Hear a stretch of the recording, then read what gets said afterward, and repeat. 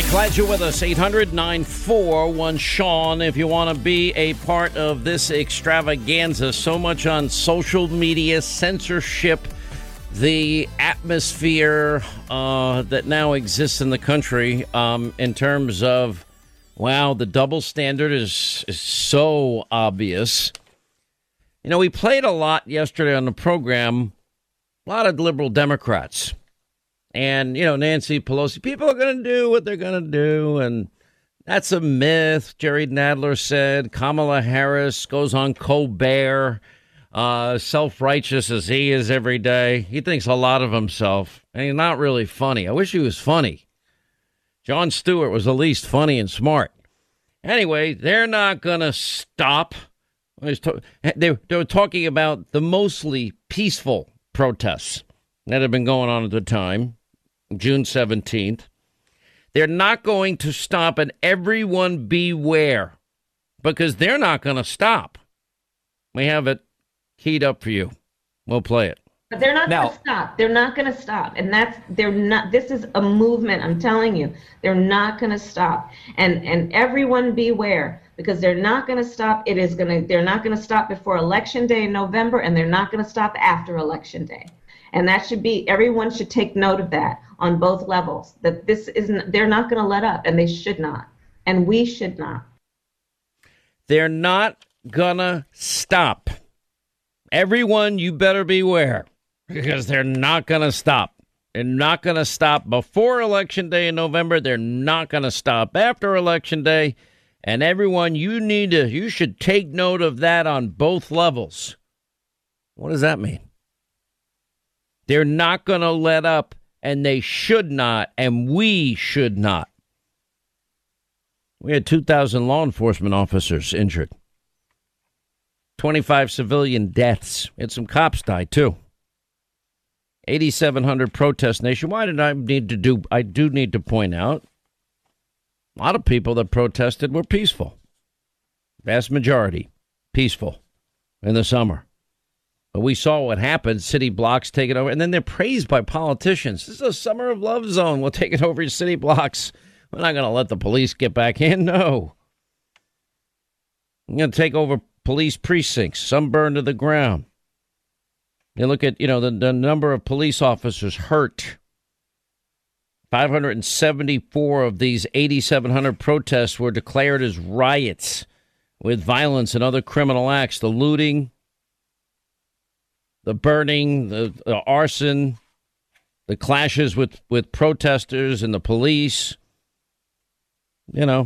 rocks, bricks, Molotov cocktails, sticks, bats, and then guns in some places. 624 arsons. 97 police vehicles burned. That's what Kamala Harris said. Anyone in the media applying the same standard to her that they're applying to Donald J. Trump? President Trump? I have a cut of Maxine Waters, who's speaking at a dinner somewhere, a gala of some kind in New York City. And then she told the crowd she was motivated to take Trump out. She got a massive ovation when she said it. Wow, what a moving evening this is. I'm sitting here listening, watching, absorbing, thinking about, I guess it's the dinner of some individual, even though I'll never meet him. And with this kind of information, I will go and take out Trump tonight. Play it. Wow. What a moving evening this is. I am sitting here listening, watching, absorbing, thinking about Ali, even though I never met him. And with this kind of inspiration, I will go and take Trump out tonight. I played a lot more, and I can, we have a lot of montages, but I did that yesterday. I don't want to repeat myself here. Now, I just want you to pay attention to the things that we're now debating. I kind of got a kick out of Ted Lieu. Republican members of Congress who incited insurrection should be prosecuted. He's the same guy that said there's going to be civil unrest if Mueller was fired. Oh, okay. Pot, kettle, whatever. They actually are to the point. Now, you might not agree with Ted Cruz. You don't have to agree with anybody. Might not agree with Josh Hawley. They wanted a 10-day audit because the polls, confidence levels as it relates to the election, 83% didn't have confidence in it. And they wanted to instill confidence in the elections. You might think they shouldn't have done it. It doesn't matter. It's a policy disagreement. That's all it was, a 10-day audit. Now you've got the Homeland Security Committee chairman in the House, guy by the name of Congressman Benny Thompson, saying that they could both be put on the no-fly list. Wow. You got Senator Brown, I guess, is that Sherrod Brown? He's now saying Cruz and Hawley must be expelled from the Senate because they wanted an audit. Okay. And Lou is now saying, the same guy, yeah, the one that I'm talking about here. You fire Mueller, civil unrest will be the result. He's saying that, members of Congress who incited insurrection. Now, remember, their definition is if you went to the rally, you're guilty. Should be prosecuted. The vast majority were peaceful. Everybody that I know rightly condemned what happened. Condemned it in the strongest terms possible and did so immediately. I don't know any prominent conservative I know has done anything but condemn what took place. That can't happen in our nation's capital. I said it when Obama was president. We've got to protect our president, period. End of sentence. Said it many times. Got to protect elected officials. They're elected. If you don't like the congressman or senator, you got to vote them out. You have a Democratic Senator, Hank Johnson, claiming that I have no doubt Capitol rioters would have, quote, lynched black lawmakers if not stopped by the police. Wow. You got Democrats wanting to remove Giuliani from the Bar Association. That was in the Washington Examiner. You got now an examination, Democrats looking at the 14th Amendment to remove members of Congress that they disagree with. You have Democrats moving, Paul Sperry reporting, to classify Trump rallies a rally.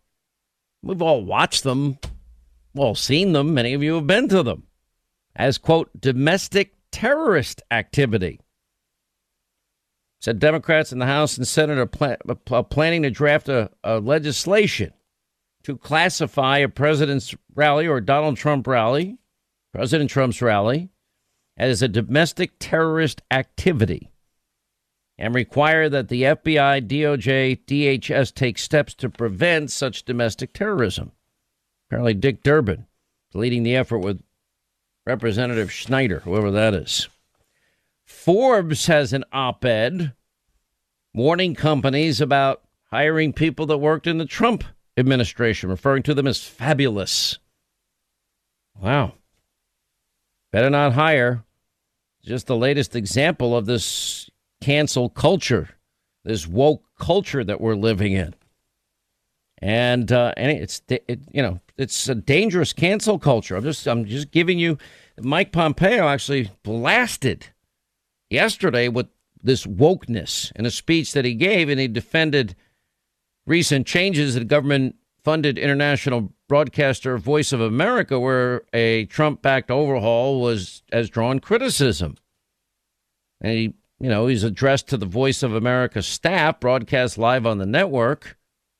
Some people didn't like it, but then he said the Voice of America lost its commitment to its founding mission under past administrations and shifted towards broadcasts that were too often demeaning America. Look at some of the other things. Amazon, we know what they did with Parler. They have a partner. I guess GoDaddy's a partner. If you're pro-Second Amendment, you're getting kicked off the server. Then, of course, the president banned on Twitter, Facebook. By the way, all I see coming out of this is alternatives. I know nothing about technology. Linda is like, rolls her eyes. She doesn't understand. I don't understand Bitcoin. I was doing this whole thing the other day about Bitcoin. It's an algorithm. What's that?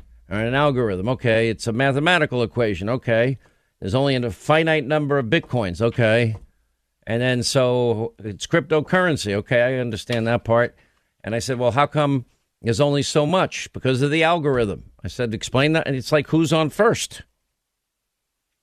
Facebook is now removing any content of people that say certain words, any that related to the election. Wow. It was a great piece by Congress. I think it was Breaking Bad actor Bryan Cranston. I have no idea who it is. I've watched it a little bit, didn't like it. A lot of these series get too dark when you're watching, you're binge watching shows. I'm sick of watching all that. Anyway, so, Parler, all these other sites are going to have to now find alternatives. Twitter now they're suspending people left and right if you don't agree to think this woke way. You have one big talk radio owner is now, I used to be partners with him years ago, is now threatening to fire hosts who dispute election results. Why can't we have freedom of speech and allow other people on? Meghan McCain wants Jared and Ivanka punished for the Capitol riot. I don't think they approved of any of this. Comrade de Blasio, if you even participated, well, he said I read the headline wrong, so I'll fix that. The D.C. Attorney General looking at charging the president. I'm just trying to make you aware of, how number one, how dangerous the double standard is. And number two, I've never, you think back in all our coverage of the deep state, and anybody that listens to this program or watches the TV show, why did I bend over backwards to say the 99% are good agents, the 99% of good intelligence people that risk their lives for us? Because I don't like broad sweeping generalizations. It's not fair to good people. It's not fair for the people that this summer were rightly outraged over what happened to George Floyd that wanted to peacefully protest to make sure this doesn't happen again. There's a lot of people that went to the rally on January 6th would never be a part of what happened by some after and have condemned it in the strongest terms. But now it's the overreach. And then, of course, the glaring double standards. I'm going to go and take Trump out tonight. And they should not, and we should not. They're not going to stop. Just talking about what was going on in the summer. Like, wow. Anyone ever care to look at the text or hear the president said, I know everyone here will soon be marching to the Capitol building to peacefully and patriotically make your voices heard. All right, 25 to the top of the hour, 800-941-SEAN. You want to be a part of the program. So now we've got, well, if you support an audit, we'll put you on the no-fly list. Wow. By the way, I'm going to go and take Trump out tonight. No indignation, no outrage. They shouldn't stop what they're doing, and and we shouldn't stop. Kamala Harris. Harvard booted Elise Stefanik for her views, her belief in the need for an audit. Wow. I guess is everyone understanding how chilling this all is? It's pretty chilling. Oh, we didn't like your point of view. You need to be expelled or prosecuted. None of these things, by the way, are going to happen, is my prediction. Well, we're going to disbar this one and that one and so on and so forth. But it is what it is. It is the environment that has, and the great irony is the Democrats' 3-year Russia lie, conspiracy, hoax, witch hunt. Everyone's talking about taking responsibility. I actually am in the process of organizing all of the comments of every Democrat, everybody in the media mob, about the lies they dragged this country through for 3 years. I'm just going to have it. Probably play it at the right time, just to remind you, not for any other reason.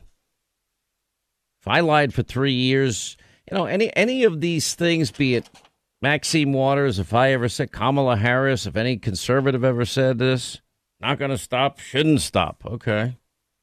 Joe, what if a conservative said, yeah, I wish I in high school I'd take him right in the back of the gym.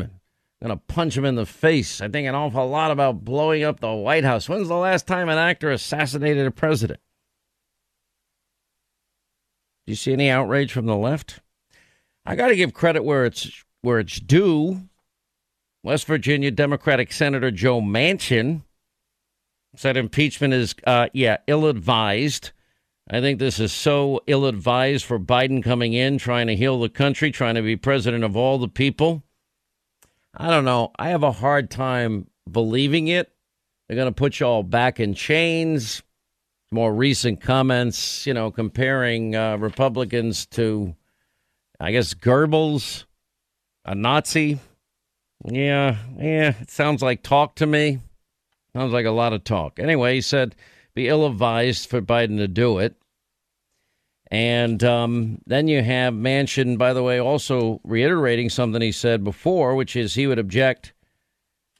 Senators who have their objections as it relates to the Electoral College should not be expelled.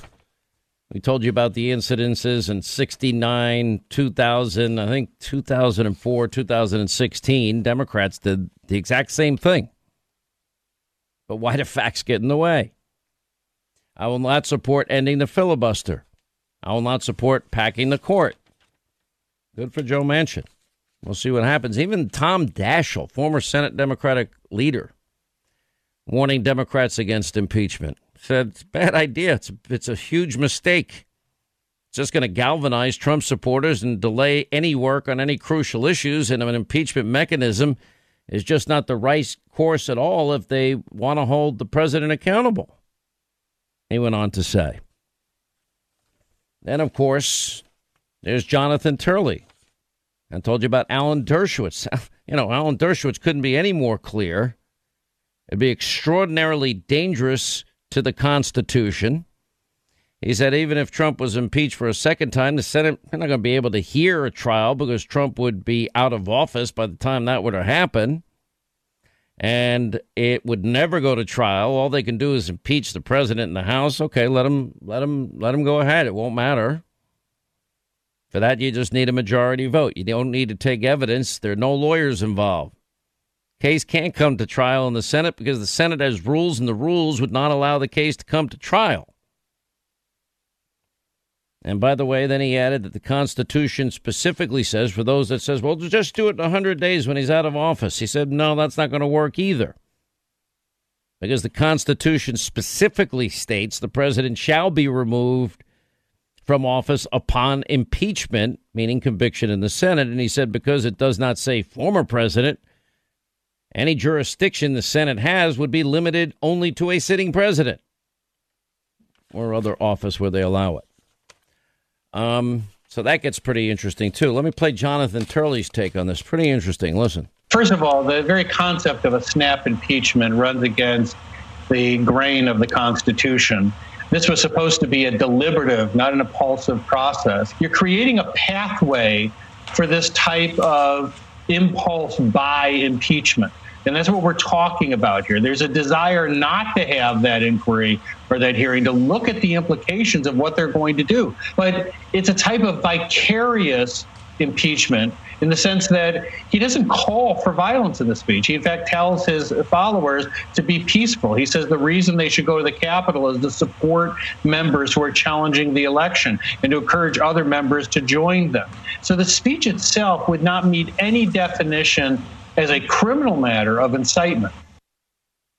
Oh, and then he went on to pretty much explain the same thing on the 25th Amendment. And, again, not a guy that really loves Donald Trump, and in real time on January 6th was extremely critical of the speech that was taking place in Washington.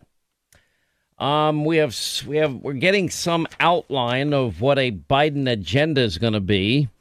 And Politico charted his course with the Democratic Congress. It looks like immigration overhaul is going to be ahead of the minimum wage. Biden said that he hopes the Congress will raise the odds of prompt action, increasing minimum wage to $15 an hour. But then he said he would want to introduce an immigration bill immediately. What that exactly is going to look like, I don't know. You have so many Americans that want jobs now. If you open up America's borders, there'll be more competition for jobs. And then, of course, then there's amnesty. Then there's the cost of health care and the educational system. It's you can't calculate the impact on the economy. So we'll watch what that's all about. You know, there's always been, Democrats have always thought, well, if immigrants, you know, if you give people free health care legalization, maybe they'll vote for you for the rest of their lives because you gave them what they wanted.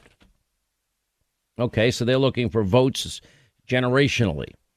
There's been also business people that want cheap labor.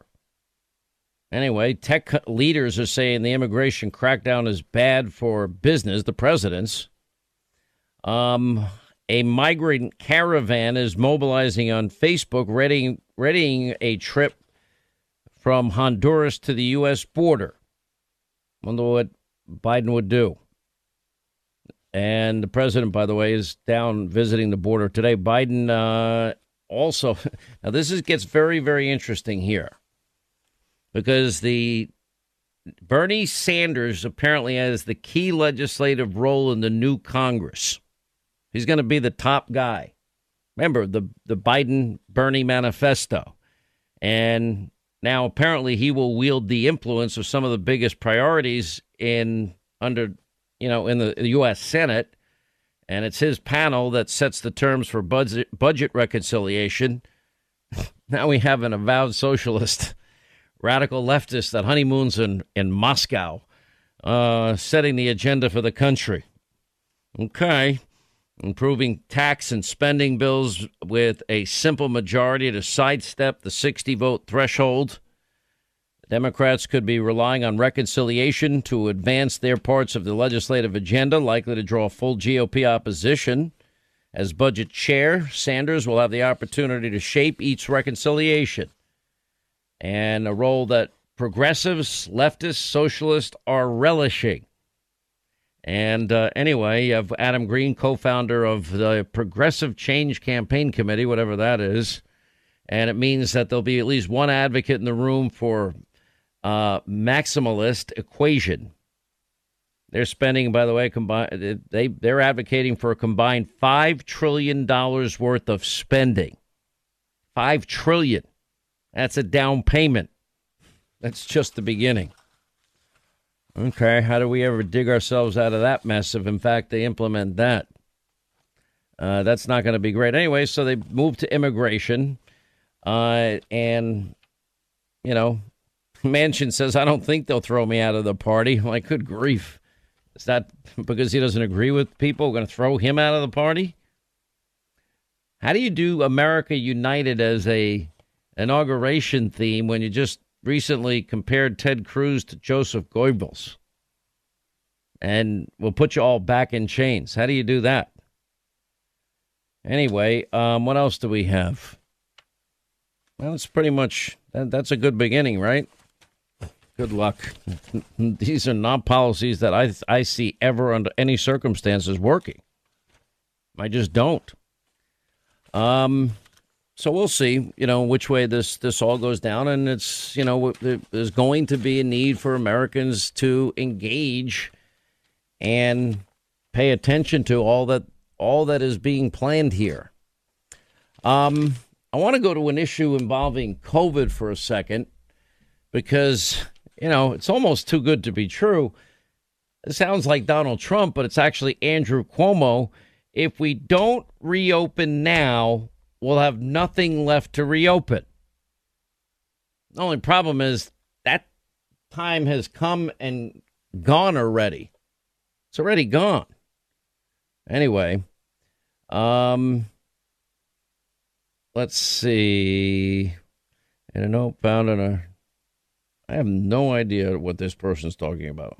Anyway, we can't simply stay closed until the vaccine hits critical mass. The cost is too high. We'll have nothing left to open, he tweeted on Monday. And then they've been on lockdown now. They don't even allow any. In New York City, there's no dining at all inside. That means these restaurants are done. They can't survive. And it's just only going to get worse because this is what they've now, put into place. The thing that is the saddest with Operation Warp Speed, the vaccine, they're actually throwing some of them out because the expiration date comes and it goes. And I'm like, are you kidding me? I mean, how is it how about you just go into a neighborhood and immediately say, excuse me, hello, whatever. Does anybody want the vaccine? Go to a school, go to a nursing home. Be proactive. There's only, do they expect Donald Trump to create the vaccine, then go into every nursing home, every healthcare facility and give people the vaccine? Go into a neighborhood, put up a sign, vaccines free today. If you have ones that are going to run, if their expiration date is coming due, it's insane. New York, by the way, needs money so bad, they're now going to get into the marijuana and cannabis issue. Shocker. One of the funnier things is New York City mayoral hopeful Andrew Yang. Yeah, he talked about, can you imagine being in a 2-bedroom apartment with kids that are being homeschooled? Who needs that? He wants to be New York City mayor. I've been outside in New York City during all of COVID. I got the hell out of there. All right, that's great for New York. California's still struggling. They can't seem to get this thing under control. The push to get against Gavin Newsom continues as well. It's pretty interesting to watch. Some are even saying his political career is in jeopardy. They have 1 million signatures for a recall effort as it relates to him. So there's a lot happening there. And, the answer is there. They're producing more vaccines than we apparently have the ability to get into people's arms. And I'm having a hard time understanding, once the states have it, how they're so ill prepared. Well, Donald Trump's job was to get the vaccine to other people. A friend of mine's calling. I'll call him right back. And, it's to get them to other people. Once you get a hold of it, you got to have a plan. And if you don't have one, you got to get one immediately. All right, hour 2, Sean Hannity Show, 800-941-SEAN. If you want to be a part of this extravaganza. Well, our friends over at Project Veritas and James O'Keefe, well, they have done more great work.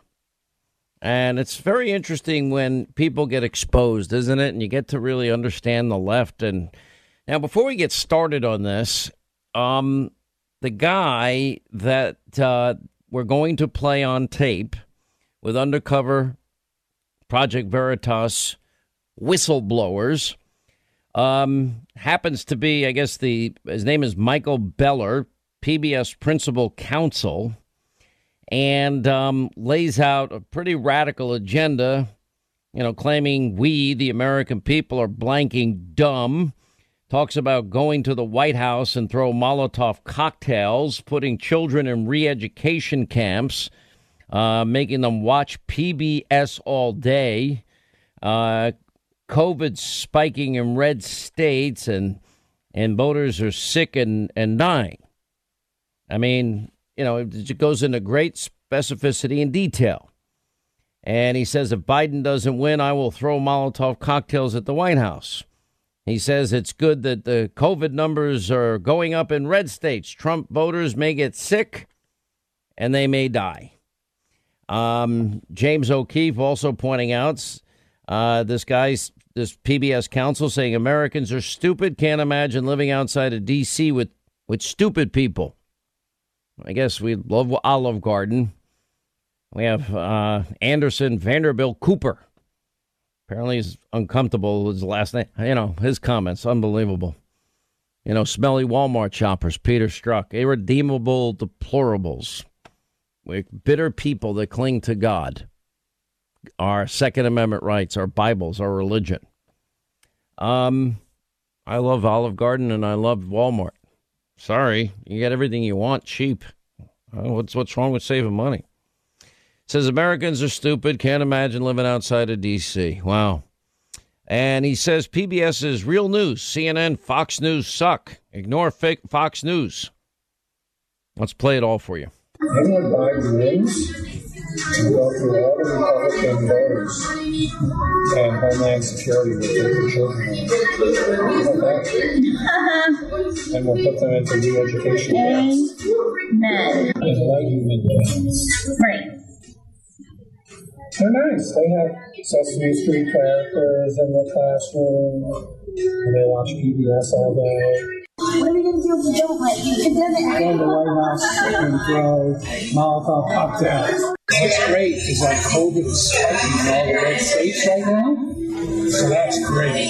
Why do you think so? Because either those people that are coming out to vote for Trump, vote for red states, or a lot of them are sick and dying. I'm going to go home and watch it. Dumb. You know, most people are dumb. It's good to live in a place where people are, educated and know stuff. And can you imagine if you lived in one of these other towns or states where everybody's just stupid? PBS has like real news, but CNN doesn't have real news anymore. It's just a talking head talking about Trump all day long. I can't stand it. I mean, every once in a while I look at Fox News and it makes me want to throw up after 5 minutes. It's all this Joe Biden now, all that Joe Biden non-standing, which is all made up. It's all ridiculous. And they are pushing it so hard. It's unbelievable. So do you guys just ignore it? Yeah. PBS has responded, I guess, via Twitter. This employee no longer works for PBS as a mid-level staff attorney. Let's minimize him as much as we can, throw him overboard. He did not speak on behalf of our organization, nor did he make any editorial decisions. Project Veritas founder and CEO James O'Keefe is back with us. How are you, sir? Hey, Sean. Great to be with you. By the way, my first question is there more coming? Because I don't know if it can get worse than what we just heard.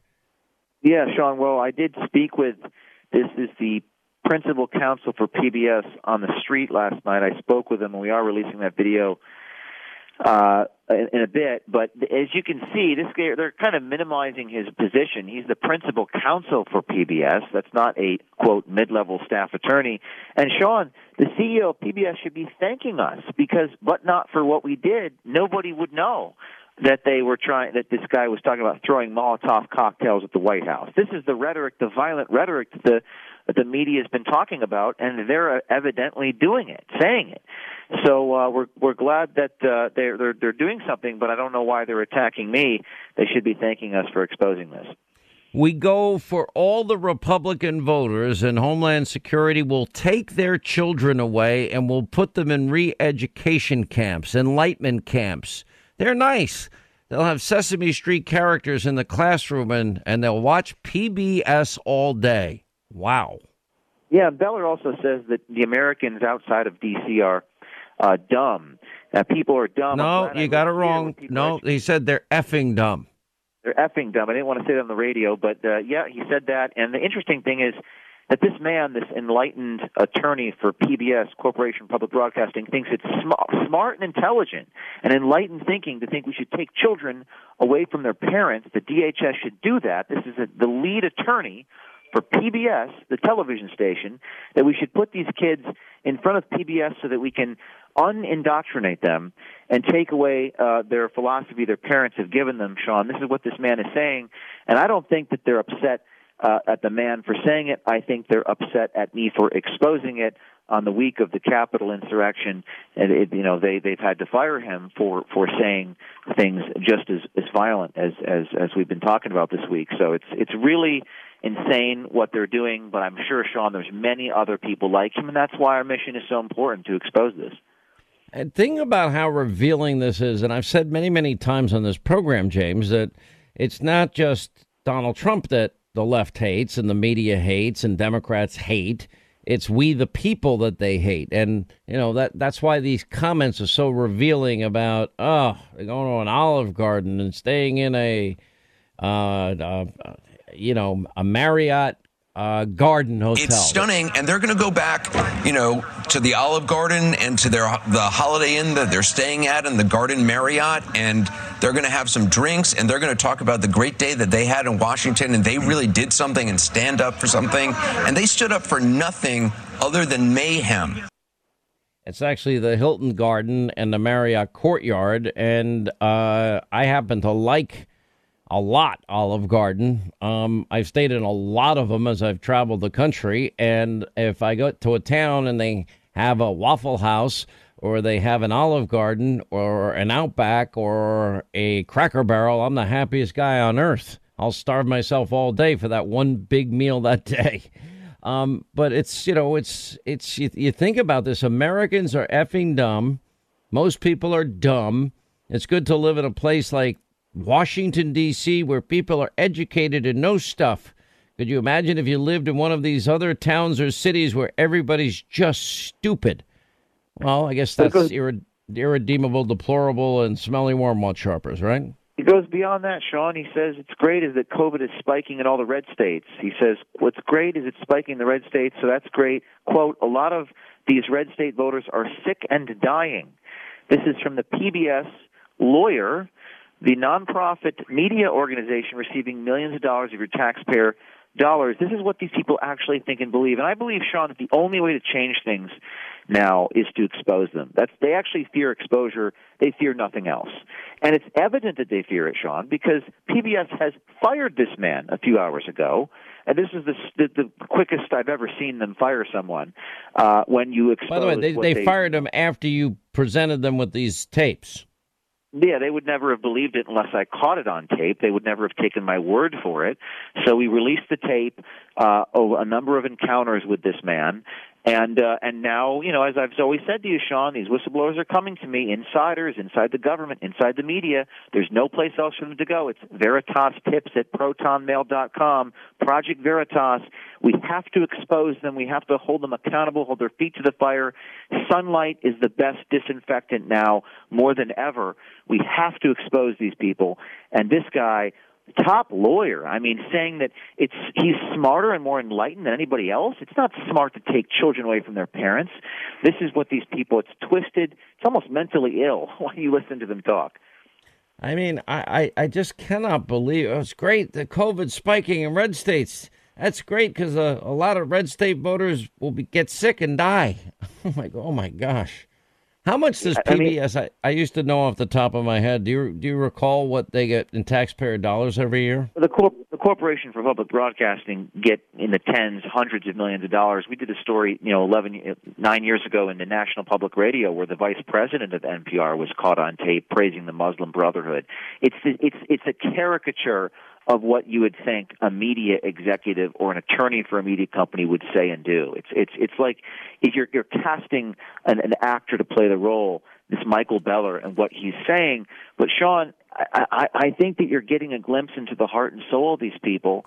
And I think that people are very hopeless right now. They have nothing to believe in, and they're afraid, and rightfully so. But I think that if you were to create an army of exposers, and you were to have 100, 200 people like this exposed, think of the difference that would make on society and the transparency revolution that would create. So that's our vision at Project Veritas, is to expose 250 people like this. And because that's the only way that we're going to have the pendulum swing back to some sense of normalcy in this country after all that has occurred. Now, do we know, so immediately upon, when did you first make PBS aware that these tapes were in existence? And for sure he was only fired today? We reached out to them for comment this morning, and we published the tapes at 11 a.m. I'm sorry, last night we reached out to them for comment without showing them the tape. We quoted the tape, and then we launched the tape at 11 a.m. The CEO of PBS issued a statement. The CEO of PBS issued a statement saying it does not represent their philosophy and said that a far-right activist group known for deceptive videos, this is what the Paula Kerger, PBS CEO, said, but said the individual's personal interaction with an undercover member of Veritas was released today, and that they have, quote, no place for hateful rhetoric, and we condemn violence. This is what they're saying. We have condemned violence for 50 years. We use our national platform and local presence to strengthen communities. So they released a statement today, Sean, I would say within an hour or two of our video launching. All right, we're going to have the tape so people can actually see it with their own eyes tonight on Hannity. Great work. James O'Keefe, CEO, founder, Project Veritas, and can't wait for part 2 tomorrow. Thank you for being with us. Thank you, Sean. All right, as we roll along, Sean Hannity Show, 800-941. Sean, Quinn is in Florida. Quinn, how are you? Glad you called. I'm doing well, Sean. How are you? I'm good. What's going on? Oh, you there? Oh, yes, I'm here. For a minute. Just wanted to give you my thoughts. I think as Republicans and conservatives, we've been a little too focused on the national level for too long, and we need to really kind of start back to ground zero, taking over local communities and Department of Education, supervisors of elections, and stuff like that. Because when I look around, you see too many Democrats in this position, and I think communities are probably going to be more likely to vote towards the, leaning party versus, I don't know. So I just hear my thoughts on that and just see what. Well, I think the Republican Party, I look at the Democratic Party now, the party of elitism and coastal elites. And, I think there's been a dramatic shift in the way, in the approach of the two parties. In other words, they cater to New York, L.A., San Francisco, D.C., and if the Republican Party ever wants to be successful, they've got to fight for working men and women, for freedom. The conservative agenda is not complicated. Lower taxes, less bureaucracy, secure borders, energy independence, free and fair trade deals, peace through strength, no judicial activism. It's not all that complicated. And, how's government working for you so far? If you live in a big city, how's law and order? How's safety and security? Right. How's your educational system? School choice, another big issue Republicans need to champion. And I think there are great distinctions. But they've got to, they do have a fight because there is this emotional appeal that, you'll have everything taken care of you from the minute you're born to the minute you die. True. But I just think as Republicans and conservatives, we need to focus our efforts on the local communities, including like city council. There's just too many Democrats in those positions. Yeah, I think all of that's important. Look, and we still have a majority state legislature, which means that, like Florida can, make institutional changes for the better. We always want a more perfect union. Those aren't just words. And, Florida had huge problems, elections, 2016, and look what Ron DeSantis did. Did a great job of all the governors in the country, and he got criticized at different points, but I think he did a very good job threading the needle as best as possible, maintaining maximum freedom for people, and still trying to keep people safe from COVID. It's hard. Quick break, right back. All right, 25 till the top of the hour, 800-941-SEAN is our number if you want to be a part of the program. One of the things that's been really most amazing to me, and a friend of mine pointed this out to me, that the passion in many of you that have been calling in and we've been putting on the air, the level of the urgency, the degree of concern, as one of my best friends said, it's unlike any other time I've ever listened to your show. We've had people break down on these calls on us now because they're so upset at what they see happening to their country and things as they are now. I mean, you just go through the list. Well, we didn't like your opinion. You can't fly on a commercial airline. You've got to be expelled for the Senate because of your position on an election audit. Really? You need to be prosecuted. Really? This has gone insane. And efforts to just, if you disagree, and now if you worked in the Trump White House in any capacity, They're going to be checking the companies that hire you. Wow. Parler shut down. Just voices silenced. One thought, one view. It doesn't surprise me, but apparently, the book 1984 has this Orwellian nightmare. It's now at the top of Amazon's bestseller list. Can you believe it? When did that book come out? I don't know the actual year, but it's chilling. Chilling. These are chilling times. I think it might have been 1984 when it actually came out, too. Or I don't know. I don't remember. Let's get to our phones here. The only thing I can say is that I would just appeal to everybody. Like, I know some people have been talking about, planning this or planning that. I think if everybody needs to take a collective deep breath. This country's been through hard times. We've had our differences as a country. We always seem to find a way back and a path back. One glorious nation under God. We got to remember that during all of this. And the world needs a strong America. We just do. I shudder to think what it would be like without us leading. Brad in Pennsylvania. Hey, Brad, how are you? Glad you called, sir. Thank you, sir. Thank you for taking my call, and thank you for what you do. Thank you. I would like to say, first of all, I fear for the president's family. They've already said that they want to go after him, Don Jr., and Rudy Giuliani, and I honestly believe they're going to come up with some kind of bogus charges on Eric, too, because they're not going to want any Trumps anywhere near Washington, D.C. in 2024. It's the only, I got to give credit where credit is due. Joe Manchin, West Virginia. He says, no, those that wanted an audit or objected to the Electoral College that had a different point of view, no, they should not be expelled. He also said that he's not going to support ending the filibuster or packing the court. I mean, which is, a credit to him. I'm sure he'll probably be pounded by some in the media and the mob and by left-wing activists. But, there are things that you would think fundamentally we all agree on. As far as the way the Trump family has been treated over the last 4 years, I mean, I think by me playing and reminding people all that was said and even the calls for violence repeatedly, nobody really seems to be fazed by all of that. I guess it's just a matter of who's saying what when.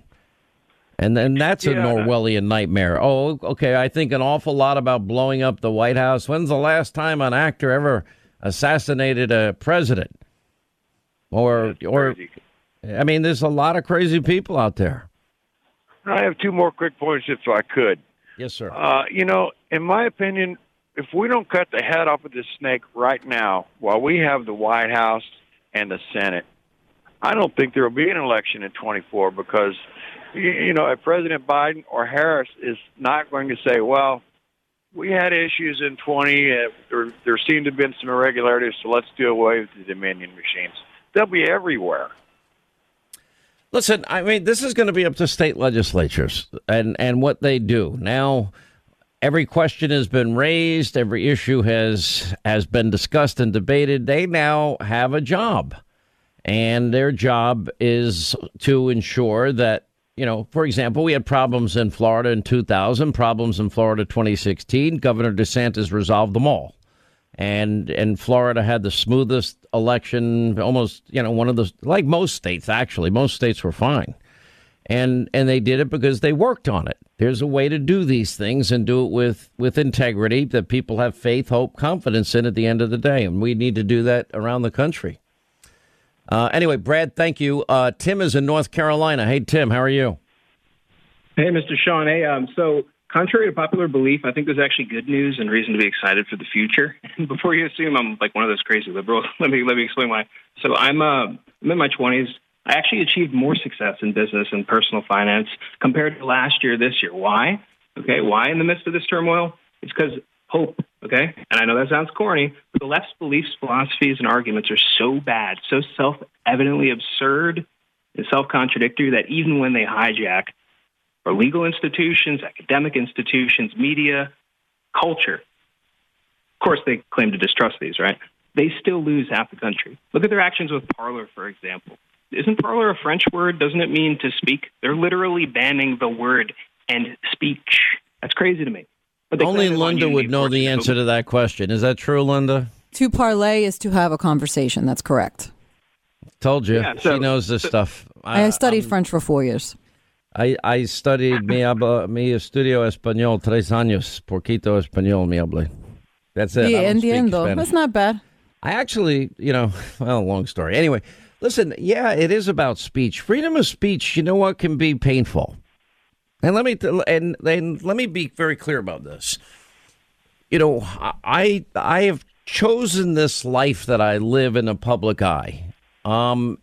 Nobody would believe me if I said, and there's no point complaining about it because I have nothing to complain about, honestly. But it is when you have a public job, you accept, and especially if you give strong opinions, that people are going to have strong opinions about you. I have been lied about. I have been slandered. I have been smeared. My character besmirched, false things said, narratives, et cetera, et cetera. But I made that choice in my life that I knew that went with the territory, and I accept it. And I've spread horrible things about me. But for good, honest people that have no interest in being the public eye for, frankly, all the right reasons. Trust me, anonymity is something that you can't even put a price on. And for groups of people to be slandered and smeared, or to give people a forum to say things that you don't even agree with or like, is not unhealthy. And if I go on social media, just like the old message board days, and I see horrible things written about me, lies about me, funny memes about me, whatever it happens to be, okay, this is my chosen career.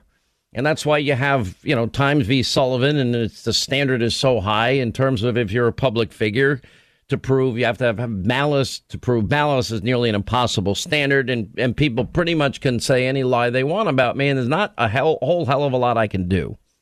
But if you're Nicholas Sandmann and you're not a public figure and they say lies about you, you're going to win that lawsuit. You're just going to.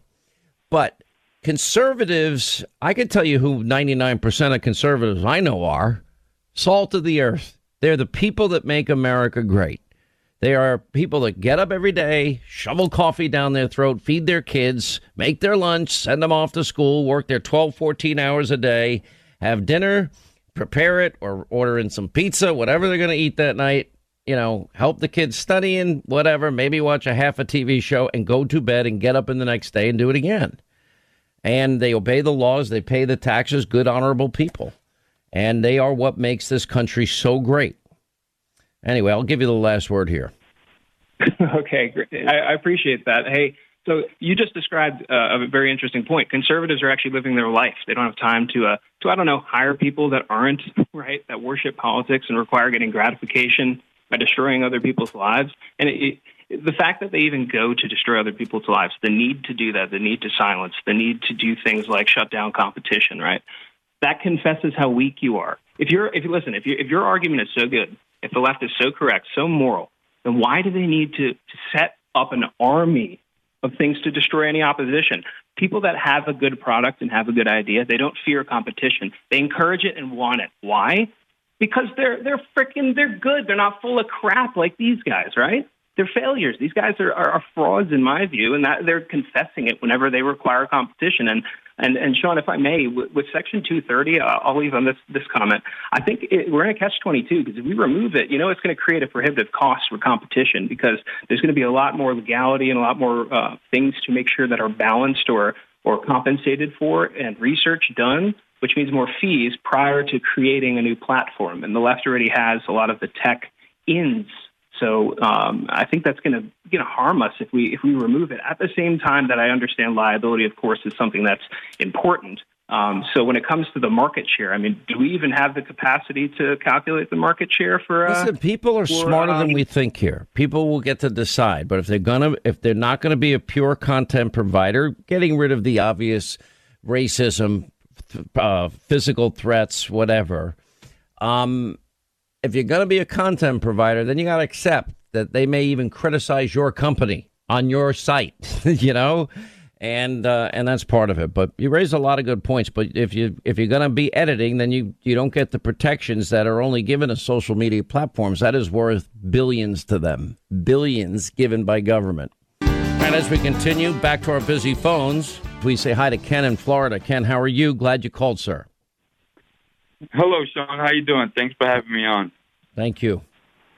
What's going on? Well, I'm a Democrat, and I've been following the election process, the things that have happened for quite some time now.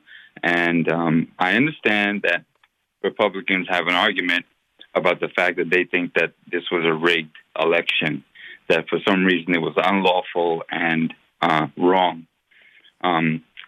My point is that if Republicans think that the way the states ran or the way the states run their election is wrong, then, they have their time to change it.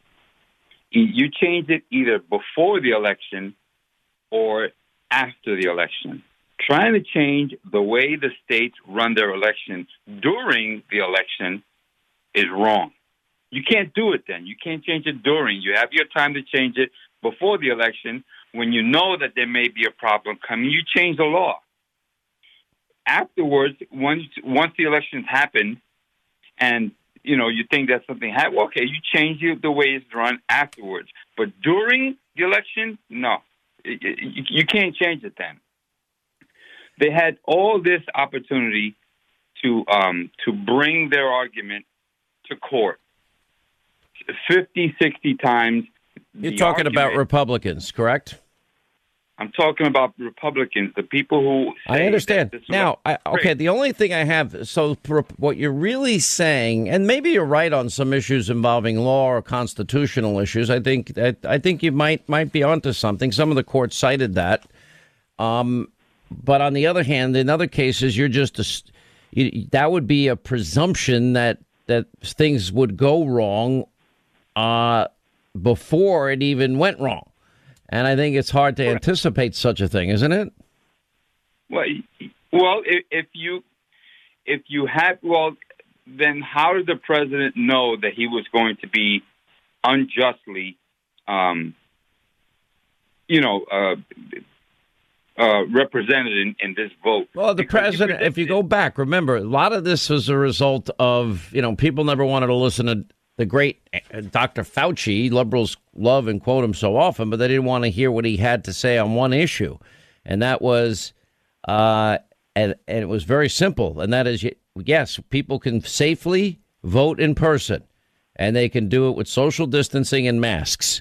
And it was the president responding to, the millions of mail-in ballots without the checks and balances that would otherwise exist for in-person voting. And that was where the prediction, I assume, came from. And even the New York Times had warned at length that and others on the left that could be, that was the most dangerous or had the most potential to be wrought with fraud. And I just think he was echoing what the New York Times said at the time. That was my interpretation. But anyway, I appreciate the call. Quick break, right back. We'll continue. All right, News Roundup, Information Overload Hour, 800-941-SEAN. If you want to be a part of the program, a lot of talk about wokeness and what can be said and what cannot be said. And it is now at a level I never imagined in my life. You have the CEO of Parler, John Matz, saying that these big tech companies dumped Parler on the same day without any warning. He's got his lawsuit moving forward. He also says people are threatening his life. He can't go home tonight. And Parler says that he's, again, hoping to get back up soon. It seems like that effort is moving along successfully from my sources. Here's what he said yesterday. You just never think it'll happen, though, right? And what's really interesting is that they all did it on the same day, those three, without any prior warning. We woke up on Friday thinking business, never business as usual at Parler, but at least as close to usual as possible. We were number one on the App Store. We had almost 7 million unique people on the app that day. And we get a notice, you're in violation of our terms, one after another. But we found out first In some cases, not from the companies, but from BuzzFeed. We didn't get a notice from Google. We read it online in the news first. And that is shocking. And then after they set that example, we get an email after email. It's almost like you were just waiting. Who's going to be next?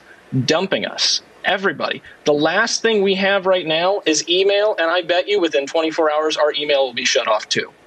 I mean, I've seen a lot of people say that this is scary, but I've also seen a lot of people who are participating in the 5 minutes of hate and kind of egging it on and cheering. And it's disgusting. People threatening my life. I can't go home tonight. So this is really a lot. This is not just, our civil liberties. They can shut down $1 billion company, $500 million to $1 billion company. This is what we were getting valuations at overnight. We will be back up eventually because we're not going to give up. But it soon is difficult. I thought immediately, oh, no problem. We'll call up a new vendor, right? We call up the vendor. We're all good to go. And then right at the last second, sorry, somebody said something. We can't host you. Bye. And it's been that one after another ever since then. Right at the last minute, they just bail. So we're going to do it. We're going to be back online one day and hopefully soon, as soon as possible. But this is a real challenge. We have to build our own infrastructure, our own everything in order to do it. All right, pretty unbelievable times that we're living in here. You have a Forbes op-ed warning companies about hiring people that worked in the Trump White House, fabulous from the Trump White House, warning these companies not to hire them. I mean, it's almost pretty remarkable to me. You've got congressmen like Ted Lieu, who himself, as we pointed out yesterday, said some really outrageous things, not condemning violence in the summer. Republican members of Congress who incited insurrection should be prosecuted. Any names he wants to give?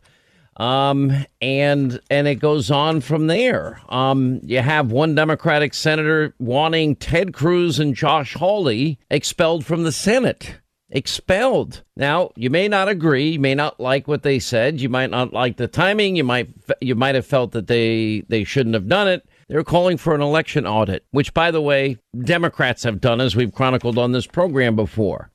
One thing Mike Pompeo said, he's saying it's time to put wokeness to sleep. And what happened to liberals that I thought were champions of free speech?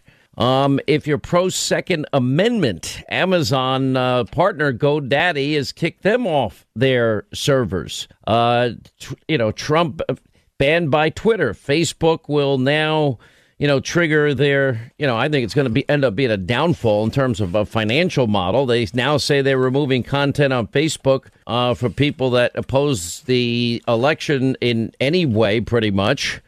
There's an interesting piece, Brian Cranston. I like this line: cancel culture kills forgiveness. Said the culture created a world of no mercy. The cancel culture, people erring, doing wrong, either on purpose, by accident, and there is less forgiveness in our world.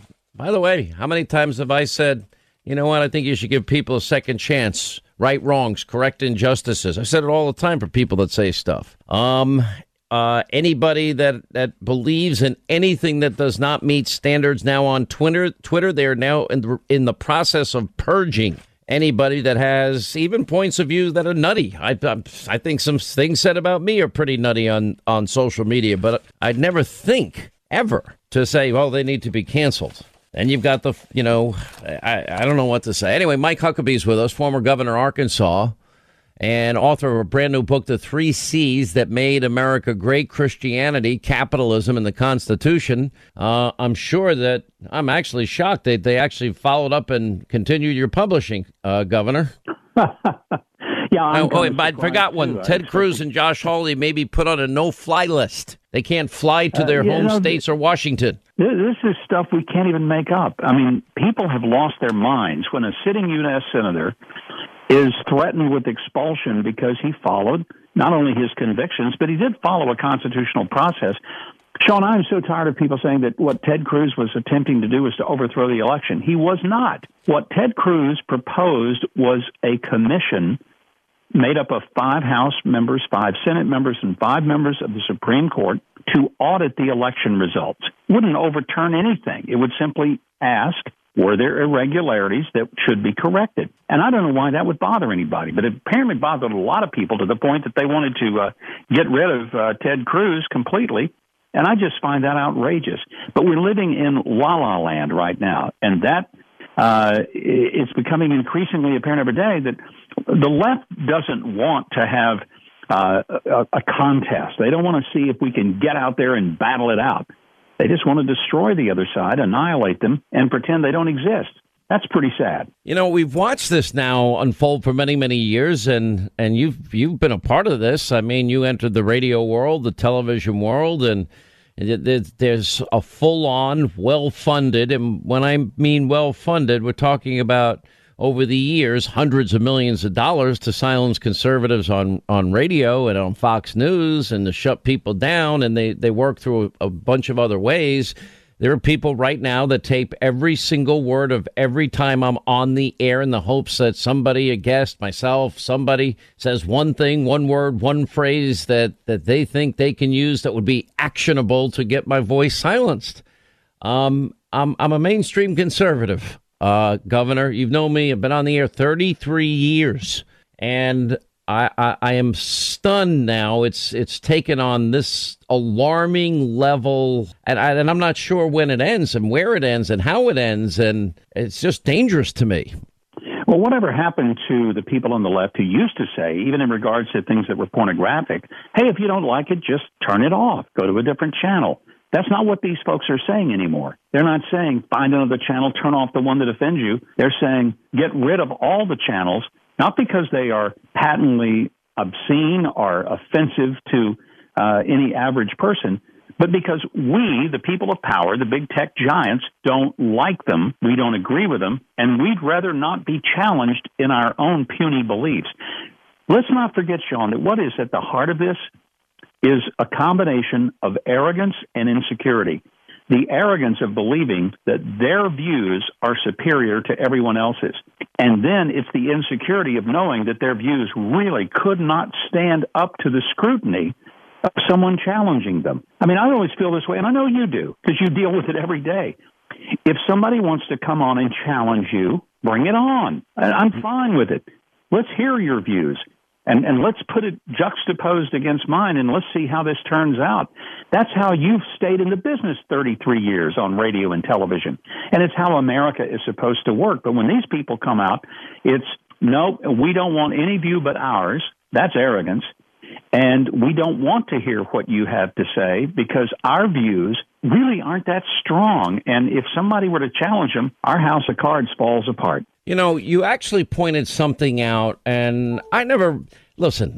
Colin Kaepernick. I don't have any problem with anybody protesting in any way, shape, manner, or form. I really don't. And if he wants to take a knee, that's his choice. If other teams want to do it, that's their choice. And people should have the right to disagree and say, you know, well, you know, look at what happened to poor Drew Brees when he said, well, my grandfather fought and nearly died fighting for that under that flag, and I don't agree with it. And, you know, then spent the next month apologizing for it.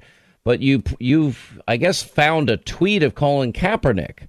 And I guess this was made when I guess some of the rioting was going on this summer. If I can see the date here, I think it was in May of this past year. And where he says when civility leads to death, revolting is the only logical reaction. And the cries for peace will rain down. And when they do, they will land on deaf ears because your violence has brought this resistance. We have the right to fight back. Rest in power, George Floyd. Now, first, any human being with a heart and soul immediately agreed this transcended politics, racial lines, and everything as it should, because a human being, that never should happen to anybody ever. And then you pointed out that tweet remains, and Jack Dorsey, at Jack, gave $3 million.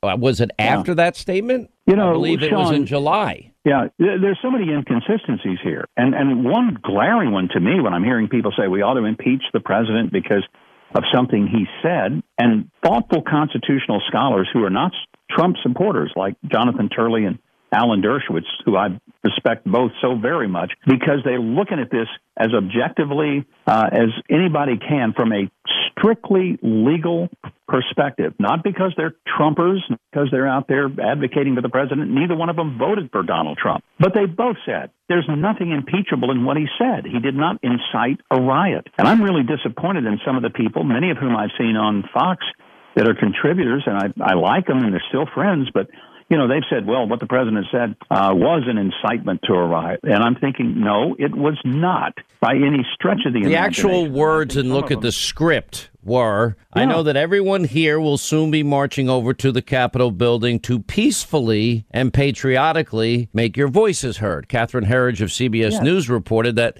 apparently the people that were responsible for some of this had already breached and were bringing things in. But, it doesn't justify anybody that didn't respect our laws. No, and absolutely they had no business invading the Capitol like that. Every single person I know condemns it. You condemn it. We did from the beginning. Absolutely. It also was a tiny percentage of all those people that showed up, just like most protesters this summer were peaceful. But a few agitators caused a lot of problems for many months. Well, I was going to reference the fact that Kamala Harris back last summer didn't just say that what they were doing was okay when they were burning cities down, hitting cops in the head with bricks, and going through the whole summer of love, as Mayor Jenny Durkin of Seattle put it. She raised money.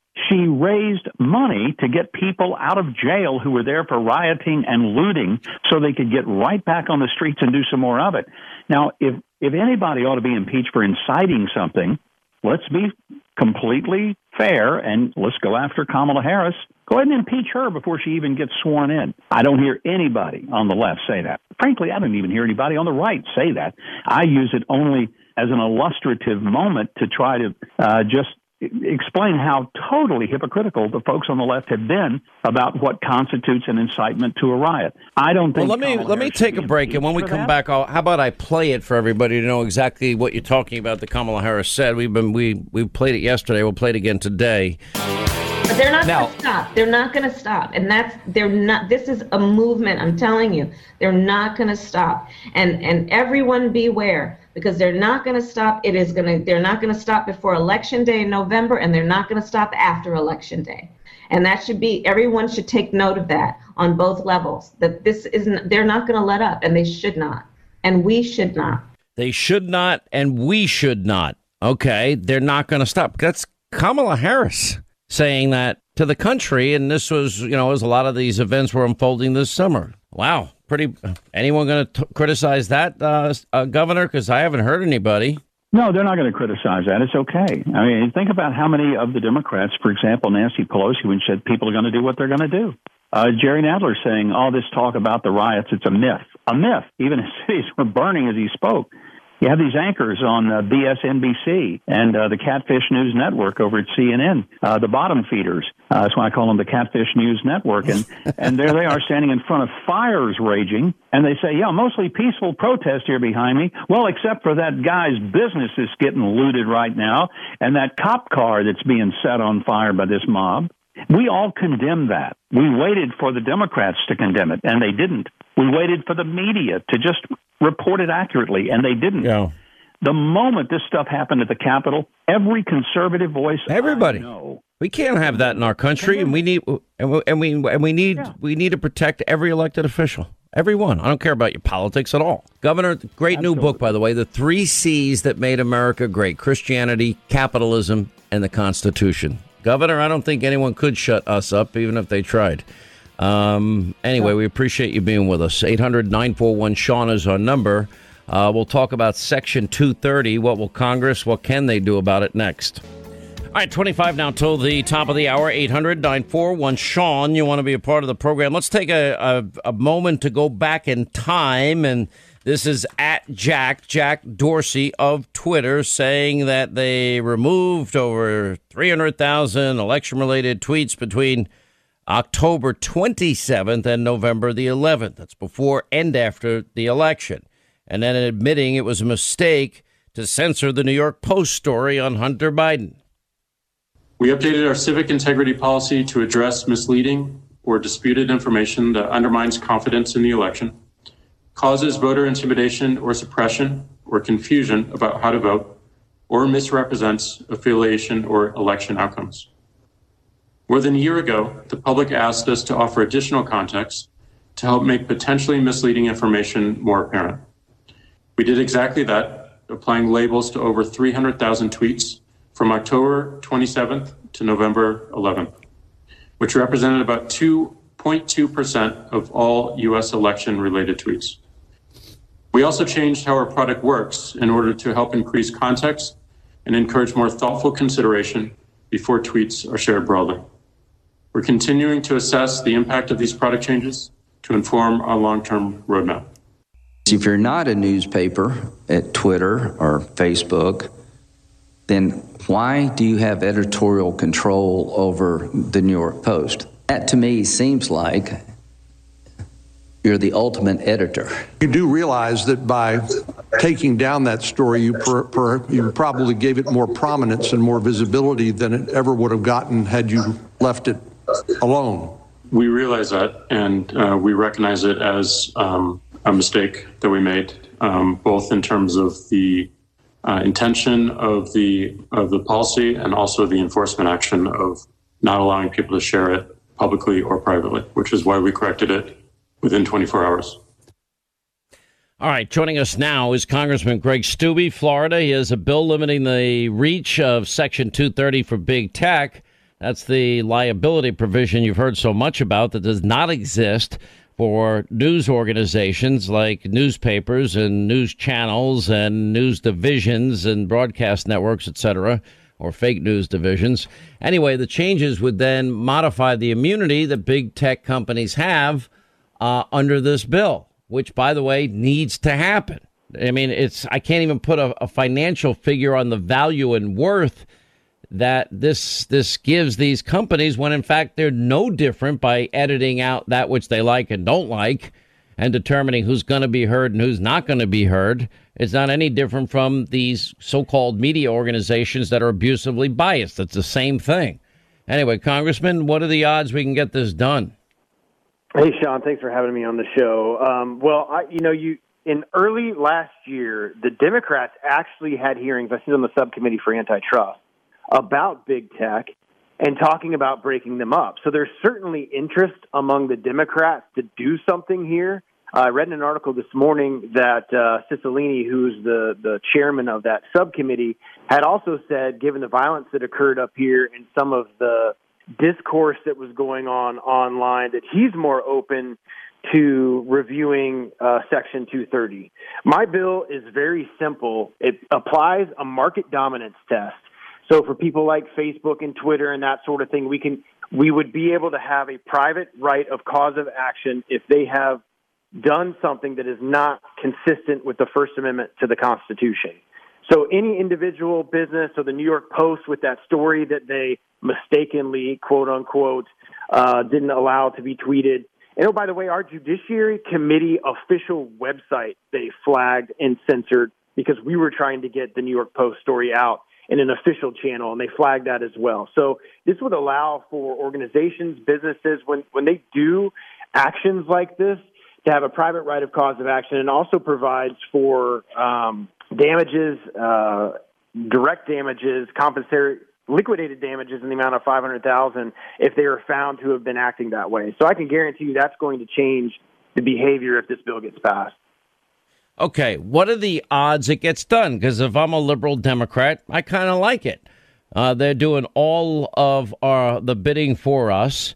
If we let them keep this extra protection and it limits their liability, they're probably going to continue to advocate for us. Why would I bother to want to change something like that? Yeah, the reality is until the Republicans get the gavels in the House, we don't have any authority or power to bring anything in these committees, to bring anything to the floor. We're completely beholden to Speaker Pelosi and the Democrats that run some of these committees. So I'm certainly not greatly optimistic that this is something that we could get done, because the only way that it would get done in the next 2 years is if the Democrats agree or want to work with us on some of these changes. Is there any Democrats you've spoken to that do? Because I doubt it. Well, I'm actually, I can't remember where I read it. I think it was Wall Street Journal, where they interviewed Cicilline, who seemed, based on his language of reforming 230 from a liability perspective, he seemed responsive to that. So I'm going to reach out to him because I sit on his subcommittee and see if he'd be willing to work with me on this. He and other Democrats certainly wanted to go after big tech before all of this happened and break them up from an antitrust perspective. So I still think that is there. But again, unfortunately, until we take the House back in 2022, which I'm going to work hard, and I think my colleagues are going to work hard to accomplish, they make the decisions in the committees of what legislation's brought up. But that's certainly not going to stop me from advocating to this. Good for you. Congressman, thanks for all you're doing. Will you please keep us updated on this topic? We need to know about it. Yes, sir. Thanks for having me. Thank you. 800-941-SEAN, our number. You want to be a part of the program. Bill is in Mississippi. What's up, Bill? How are you? Glad you called. Thanks for joining us. I'm glad to be here. I'd like to say I'm a conservative liberal, which you don't find many of those, I don't think. But, I don't even know what that means, but go ahead. I have views on both sides. I was in Washington, D.C. I heard no mention of violence. If anybody is to be held responsible for this, I hold the Supreme Court ultimately responsible for this, for not hearing any case on fraud. That is their fault. Them and the left-stream media, as well as congressmen, senators, governors of these states that broke their laws. But ultimately, the 9 sheep justices. And that's why they call them 9 sheep justices, because they haven't done a darn thing. You know, look, the Supreme Court has an opportunity to take on 8,000 cases a year. They take on about 80. A case of this importance, especially one where they have original jurisdiction, as we call it, they should have taken the case. Sadly, you cannot escape a reality that I believe strongly, and that is that the courts are deeply, unfortunately, and it's wrong, influenced by the political ramifications of decisions, and I don't think they had the appetite to take these issues on. Whatever way it would have come out, like I really enjoyed reading the Wisconsin Supreme Court decision based on the law there and a beatdown by the Chief Justice in Wisconsin in his dissent. And because it is necessary, it is thought-provoking. As he stated, these issues aren't going to go away. They're just going to keep coming up unless the other 4 members of this court have the courage to deal with it. The term, this is nothing but judicial activism through inaction, is a very powerful line that was used in that case. So I tend to agree that they should have. They didn't, and this is where we are. And, it's you don't always.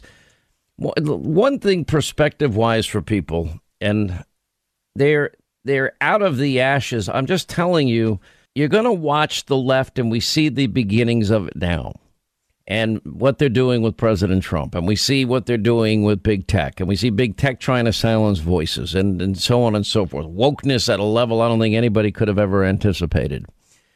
And I think Americans' natural inclination, and I think human beings' natural inclination, if we believe rights don't come from government but come from God, they're God-given, endowed by our Creator, life, liberty, the pursuit of happiness. If our natural inclination is liberty and freedom, and then you have this authoritarianism, the statism, the socialism, it has a lot of different terms associated with it. We know it's going to fail. It's been promised in many manifestations over history. And when it does, the country, I believe, will look towards conservative solutions again. At that point, the amount of damage inflicted on, because of socialism and spending and debt and deficits, and, it always gets harder. I have faith in the American people, and I have faith that, we have a way of righting wrongs in this society, or if we make bad decisions in society, I think there's an ebb and flow, a natural process. Nobody wants to hear that message right now. It's like when my kids played sports, they played individual sports. If they lost, they didn't want to hear that lecture after the match. The next day, maybe I could talk to them about, you don't always win, and sometimes you lose. And how do you pick up the pieces and go forward?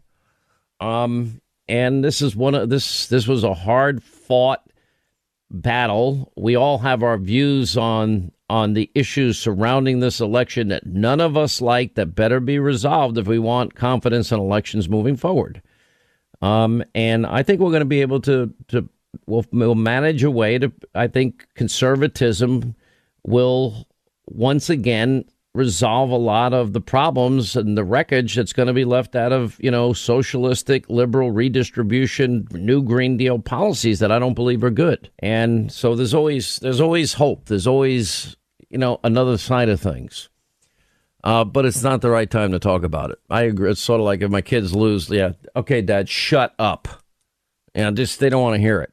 And they're right. I understand it. I get it. All right, let's go to Judy is in North Carolina. Hey, Judy, how are you? I'm good, Sean. How are you? I'm good. Thank you. I liked what your last caller was saying where, you're telling them we want to have hope. But I think the hardest part in all of this is, for the past month and a half, we've been told by elected officials on both sides, okay, this is what's happened. You have to accept the election. And the more that we're getting told that, the more frustrated conservatives, Republicans, libertarians, that we're getting is the fact we keep getting told this by people in Washington, that we are paying their salaries.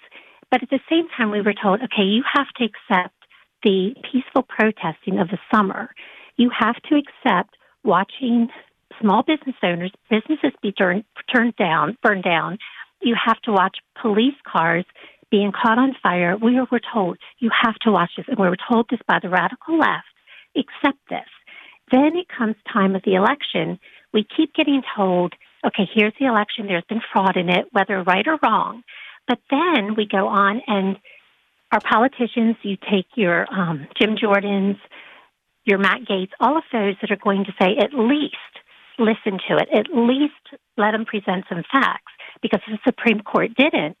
Well, then it comes to the the rioting, whatever they want to call it, in Washington.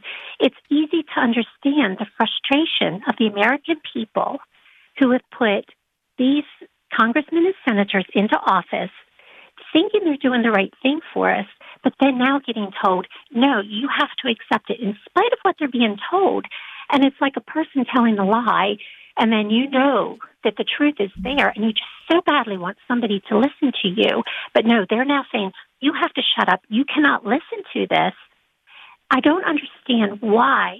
All it would have taken was give a 10-day audit to something. Then it could be, okay, this is it. This is right or wrong. And then you fix it. That's what we're supposed to do as Americans. If someone tells me that my child has done something, and I know for a fact that they didn't do it, and you don't let me explain my case, I'm going to become frustrated as a parent. And we're doing this as Americans. We're frustrated that people that we trusted to tell us, this is the tax that you're going to pay, this is how we're going to fight a war, this is how we're going to tell your children how to go to school, the education you're going to give them. And they could not even allow us a 10-day audit. Well, listen, I'm not going to get into, we all have the right. What we have to understand here is we were right in condemning the violence all summer. No Democrat wanted to do it because they didn't want to alienate what they thought was a part of their base for the election. All right, that's going to wrap things up for today. Loaded up tonight. Congressman Devin Nunes, Steve Scalise, Rick Grinnell, Peter Schweitzer, Dave Rubin, Miranda Devine, James O'Keefe. Will show you those videos exclusively. Set your DVR, Hannity, 9 Eastern on Fox News. Be back here tomorrow with news you'll never get from the media mob. That's right. We're independent. They're not. Thanks for being with us. See you back here tomorrow. See you tonight at 9.